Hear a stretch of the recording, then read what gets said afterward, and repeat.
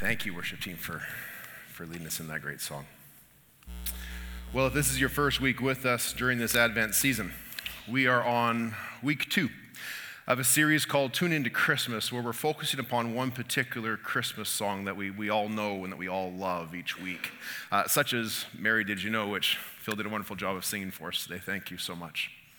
And our hope here is not just to reminisce. It's not just to go, yeah, hey, I like that song, or I love that song. That's part of it. But to also get into what is the deeper meaning behind the song. So that if you hear it playing on your car radio, if you hear it as you're walking through a store while you're shopping, it takes you back to a deeper experience of what that song is about, of why that song was first written in the first place, and hopefully to a deeper place of worship as well. Last week we started with one of the oldest Christmas carols that we sing, Joy to the World, that is 300 years old this year, written back in 1719. And this week we look at one of the newest songs that's very, very common during the Christmas season for us. Mary, Did You Know? A song that's written by a guy named Mark Lowry. A lot of us probably know that name, Mark Lowry, because he spent the better part of 4 decades as a member of the Gaither Vocal Choir. And I know there's a lot of people who have listened to them over the years. Back in 1984, when this song was first written, it actually wasn't written as a song. It was written as a script, or as sort of a framework for a Christmas play that Mark Lowry was asked to be involved in. And so he approached this Christmas program from the perspective of, if I was able to sit across a table from Mary, the mother of Jesus, what questions would I ask her? And as he pondered these sorts of things, the words of the song came together. And it wasn't for another 10 years yet until he actually found the right music to put to those words. And 10 years later, this famous Christmas carol was born, which has been recorded by hundreds of artists in the decades since that follow. The song is written from the perspective of a person who has the opportunity to look back upon the life of Jesus. A person who has full awareness of everything that took place in Jesus' life and what it means for all of humanity.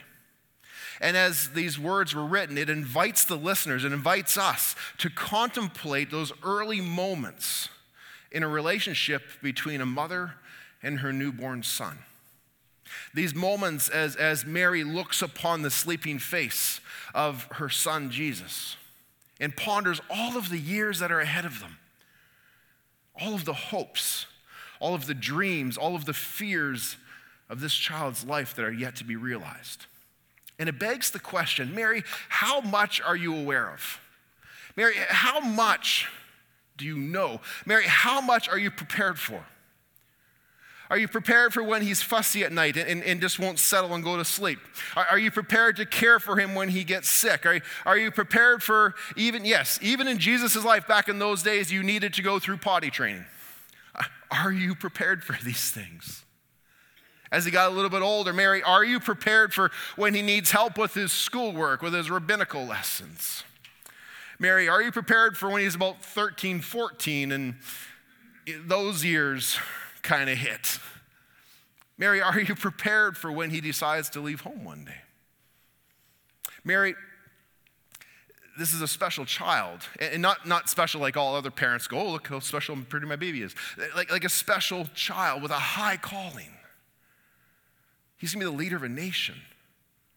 There are going to be moments of danger. There are going to be moments where he is opposed by people. Mary, do you know that? To those things, I'm quite confident that Mary would have said yes. Yes, I know those things will take place. But Mary, what if? What if your son is rejected by those people he's supposed to lead? Mary, what if your son, when he grows up, if he lives as an outsider, if he never has any place to lay his head at night? Mary, what if your son has no worldly possessions to call his own? Mary, what if he turns your world upside down? What if in the process of turning the world upside down, he becomes seen as a threat by the religious institution of which you are a part? Mary, what if at only the age of 33, he is arrested, he is brutally beaten, and you find yourself laying at the foot of a cross as your son dies? Mary, did you know that? Are you prepared for that? To those, she would say no. I'm not. How could I be prepared for that? See, we, like Mark Lowry, have the benefit of time. We know how the story ends, that even though all of those events took place, we know the victory that exists in the midst of all those things. The reality is, Mary would have known a lot of these things. She would have been able to anticipate some of those questions that are asked in the song. You see, prophecy had foretold that there would be a Messiah, and that the Messiah would be one who would heal. The Messiah was one who would deliver his people. The angelic announcement, the prophecies that were foretold, the means of conception, all of this was evidence that this was a special child that she carried. And in Luke chapter 1, we read about this announcement and the conception when we hear that the angel Gabriel appears to Mary. Now, Mary is not a very old person at this point. She's thought to be maybe 13, 14 years old. And this angel appears in front of her one evening, and as you can understand, this is shocking to this young girl. You know, I always feel sorry for angels in the Bible, in particular in the Christmas story. Like, imagine every single time you appear to somebody, they're just terrified and they hide from you. It doesn't matter what your message is. It doesn't matter how good your purpose is. You have to always begin your message with, don't be afraid. I'm not that kind of angel. Every time. And here's what Gabriel says to her. The angel said to her, don't be afraid. So there it is. Don't be afraid, Mary, because you have found favor with God. You will conceive and you will give birth to a son. You're to call him Jesus. He will be great. He will be called the Son of the Most High. And the Lord God will give him the throne of his father David, and he will reign over Jacob's descendants forever. His kingdom will never end. Mary, did you know? Yeah, she was aware that she was carrying the Messiah. And like most parents, she knew the milestones of a person's life, but she was short on details. And so she asks, how can this be possible? That's an important detail. How can this be possible? I've never known a man, and I'm engaged to Joseph, and that whole wedding thing's going to happen. How is we going to handle this? And the angel tells her that this child will be born of spirit and of flesh, and that he would be the Son of God. This is an incredible moment. You know, for those of us who grew up in the church and perhaps have heard the story time and time again, and we've accepted that this is a historical event, it becomes very familiar to us. But let's not pretend it's ordinary. It might be familiar to us, but let's not pretend it's ordinary, because as Christmas comes around and people start to contemplate the things of Jesus in the world around us in a new way, this is a stumbling block. So it might be familiar to us, but let's not pretend it's ordinary, because when we do, it unnecessarily offends the logic and the intelligence of those around us.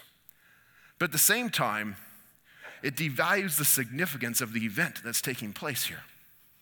An event in which, on the authority of Scripture, we can trust in the words of the angel when he says to Mary in response, nothing is too hard for God, and no word from God will ever fail. You know, as amazing as this event is, almost equally as amazing is this young girl's response, because her response is incredible. Think about the setting, the announcement, what has all just taken place in this short conversation. What is her response? She says this in verse 38, I am the Lord's servant. May your words to me be fulfilled. Mary didn't know all the details. She didn't know what lay ahead for her and her son, but she knew his father. Mary didn't know all the details of what would lay ahead for her and her son, but she knew his father, and that enabled her to say yes. That is what enabled her to say yes to his gift in her life. And see, we have further evidence of this as she continues, because just a few verses later in Luke chapter 1, Mary goes to visit one of her relatives named Elizabeth, who is also with child. And by the time Mary arrives, the fear has subsided, and in its place is joy and excitement that she expresses in the form of a hymn that we find in verse 46. Now, this hymn, it's like a psalm. If you go to the book of Psalms in the Old Testament, you have all these beautiful poetic readings. It's kind of like that. And this particular hymn, this particular psalm, is referred to historically as the Magnificat. It's a Latin word that means glorify, because through the words that follow from verse 46 through 55 that we're going to briefly take a look at today, she glorifies God for this gift in her life. She puts language to her joy. She reveals just how well she knows her Heavenly Father in this hymn that enabled her yes to his presence in her life. To help you understand what's going on here, can you think of a time perhaps in your life when you were so filled with happiness? You were just so filled with excitement that it demanded to be expressed, even involuntarily, just demanded to be expressed from you. You know, one thing that Nadine and I like doing together is watching like championship games. And she won't watch the whole series with me, but she'll watch like a game 7, whether it be the Stanley Cup Finals, the World Series, the Grey Cup final championship game, right? She'll watch those because she loves at the end of the game when these grown adults just turn into kids. And they just like run on the field and they're throwing stuff and celebrating. And there's just this expression that has to come out because they're so excited. I've never had a event like that particularly take place for myself, but when I think about this question, I actually go back to our wedding day. And on our wedding day, 25 years ago this year, as we stood on a platform with my guys around me, just waiting for the service to start, pastor's up there with me, and all of a sudden the doors open to the sanctuary, and there was Nadine in her dress with her veil, just looking beautiful. First thought that popped into my mind, she showed up. I can't believe she showed up. Wow. There's no going back now, right? And then she starts to walk. And as she walks down the aisle, I can kind of feel it building inside my stomach to my heart. I'm like, nope, hold it together, Mark. Hold it together. Pastor starts talking. I have no clue what he was saying. Just holding it together. Then comes the time for the vows, and I have to actually say something. And I get the first line out, and after the first line, I turned into a blubbering mess and like wept through all of the vows. It just demanded expression. And they should have written songs for Nadine. Instead of Mary, did you know? Nadine, did you know that your husband is such a baby? Right? As we go through. Just demanded expression. But for Mary, these aren't just her feelings that she's expressing. As we're going to quickly walk through these verses today, we see that she's expressing joy. She's expressing this act of worship towards her Heavenly Father. These words come from the core of her being. They come from her very soul as she returns these words back to God. So beginning in verse 46 of Luke chapter 1, her hymn begins by praising God for what he has done for her. And she starts with these words. My soul glorifies the Lord, and my spirit rejoices in God my Savior, for he has been mindful of the humble state of his servant. From now on, all generations will call me blessed. See, the events of her life are becoming real. She hadn't adopted, after this angelic pronouncement, she didn't adopt this, well, we'll just kind of wait and see approach. No, she moved into it. She fully embraced what was happening to her, and she acknowledged that God is the author, that he is the source, that he is the father of this blessing that is within her. At the same time, she understands her unworthiness. She's mindful of her own personal depravity, that the reality of this situation is that she brings nothing to the table. She really has nothing to offer in this moment except one thing, her willingness. Her willingness to follow God's leading in her life.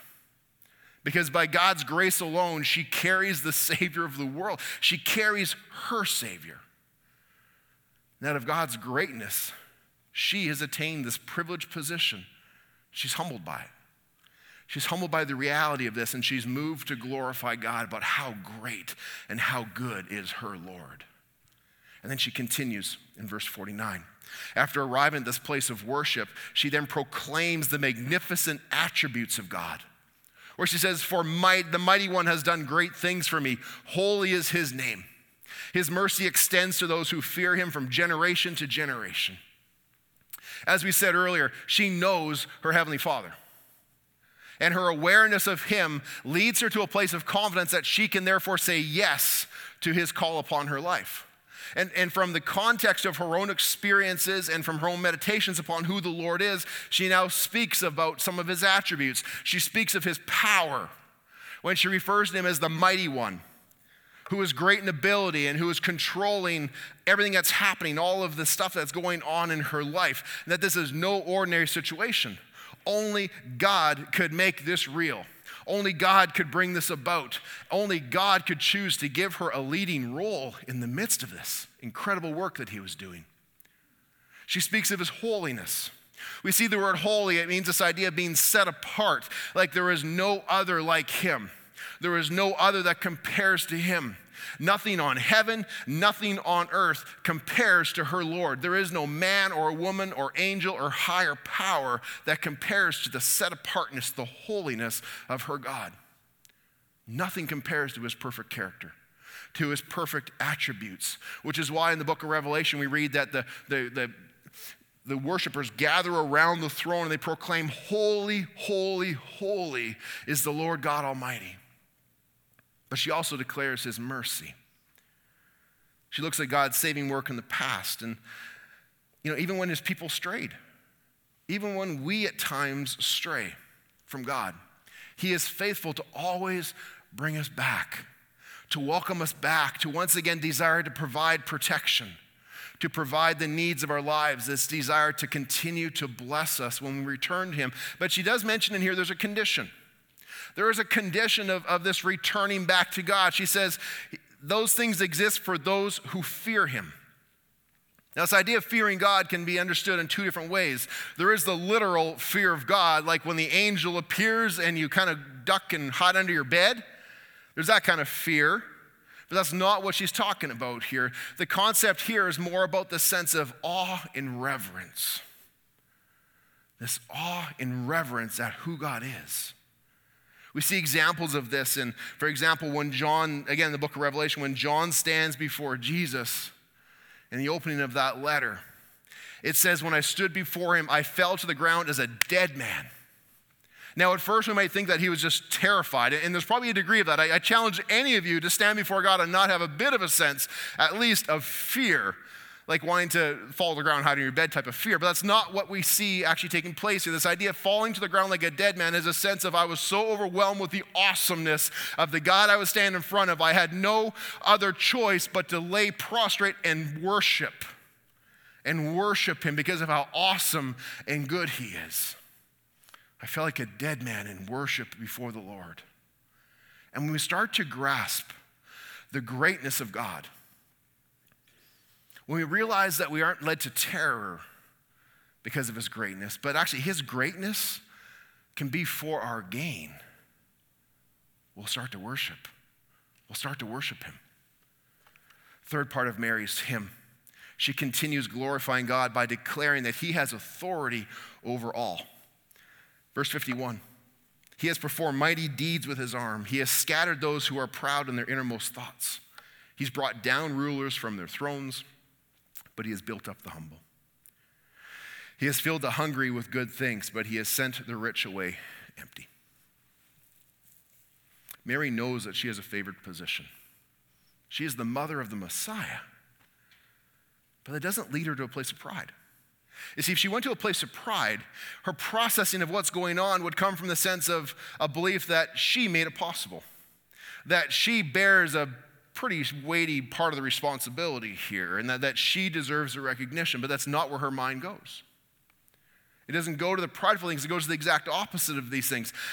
She goes to a point of not pointing to herself or her own possessions, her own accomplishments, her own talents, but she points to the authority of God. She knows him. She knows that throughout history, he is the one who has conquered the giants. He is the one who has called out kings. He has shut the mouths of lions. She knows he alone is the one who brings life from dust, who provides for the poor, and who sent a Savior into the world. He is the one who has been devising the plan. He is the one who has appointed the timing of that, and he is the one who has ordained each and every step from the past to the present and into the future. She knows in this verse that God is not impressed or interested in what she personally has done and what she personally has earned or has sitting on her dresser. none of her possessions, but he looks at her heart. He looks at a heart and looks for one who understands their need of him and humbly seeks to obey him with their lives. And then finally, in verse 54, she closes her song of praise by stating a belief that in the past, God has been faithful. And so towards the future, I can trust him as well. She says, he has helped his servant Israel, remembering to be merciful to Abraham and his descendants forever, just as he promised our ancestors. See, throughout the Old Testament, there's this long, difficult history between God and the nation of Israel. There were these moments of great faithfulness that existed in that story, in that journey that they were on together. But there was also these incredibly long, numerous times when Israel would just totally betray God. And during those moments, sometimes God would hand them over to the consequences of their sin. He would allow them, so you want to walk that way? Just let me know how it works out for you. I'm going to let you go that way for a little while. But he never forgot them. He always welcomed them, always wanted to redeem them and bring them back because God was true to his covenants. We talked a bit about this last week, about God's solemn promises that he made to his people. Where he said, I promise that I will love you, to care for you, to honor you and protect you through the good times and through the bad for all the days of your lives. These special promises that they made to each other that God never let go of. We read about these covenants that through Genesis right through Scripture. And one of the promises that one day a Messiah would come. That he would be the light and the Savior of all nations and to every generation. And now, Mary is carrying the Christ. She doesn't know all the details, but she knows that God is faithful. She knows that God's covenants are eternal.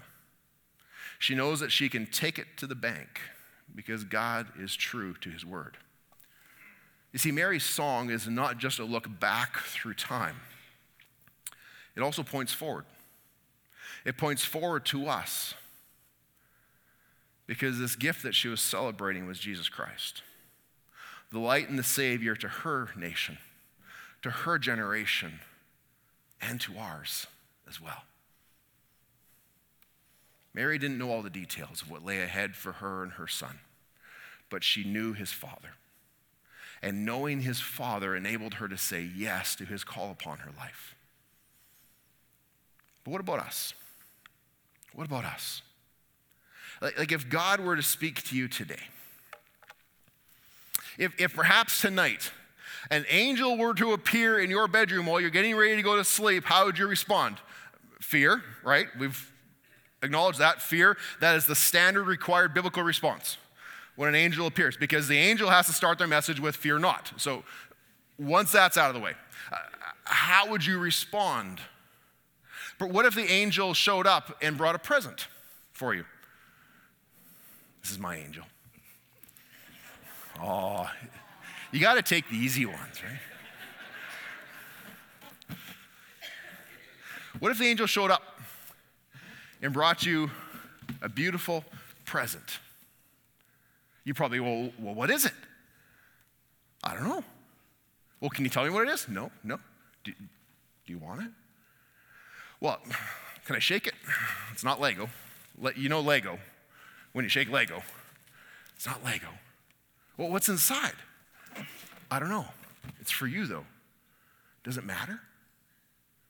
Well, perhaps you would look at the gift tag. You look at the gift tag and see who it's from.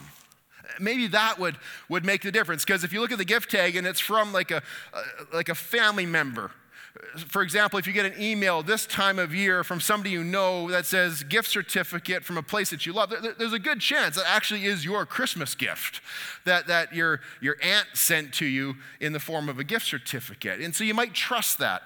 However, if you get an email from, like, say, a Nigerian prince who needs your help to claim the $15 million, the gift tag matters because it helps you have an understanding of, do I want what's inside? So if you look at the gift tag, it says it's from your Heavenly Father. Do you want it? Well, what's inside? I don't know what's inside, but it's from your Heavenly Father. That sounds promising. Many people here would go, if it's from my Heavenly Father, yes, I'll accept it. And yet we know the reality is in the world around us, many people look at that and they go, I don't trust it. Even if it's from my Heavenly Father, I don't trust it. I don't know him. And so I'm not going to accept it. See, Mary didn't know all the details of the gift she received. But the hymn that we just walked through reveals that she knew and she trusted her Heavenly Father, so she said yes to the gift. Do you know your Heavenly Father? Do you trust your Heavenly Father? One of the great questions that you'll encounter if you ask people in the world that, and they'll come back and say, well, can you really know God? Some people look at this question and they go, well, isn't God just kind of a concept, whether true or otherwise? Isn't he just more of a kind of an ethereal concept? Others will look at it and go, yes, but God's invisible. I want to know him, but can you really know God? He's invisible and he's unknowable. I want to suggest to you that God can be known and that he wants to be known. See, we read in John 3:16, one of the famous verses in the Bible, that God so loved the world that he sent his one and only Son, born of Mary, into the world so that the world may believe in him, that the world may know God through him.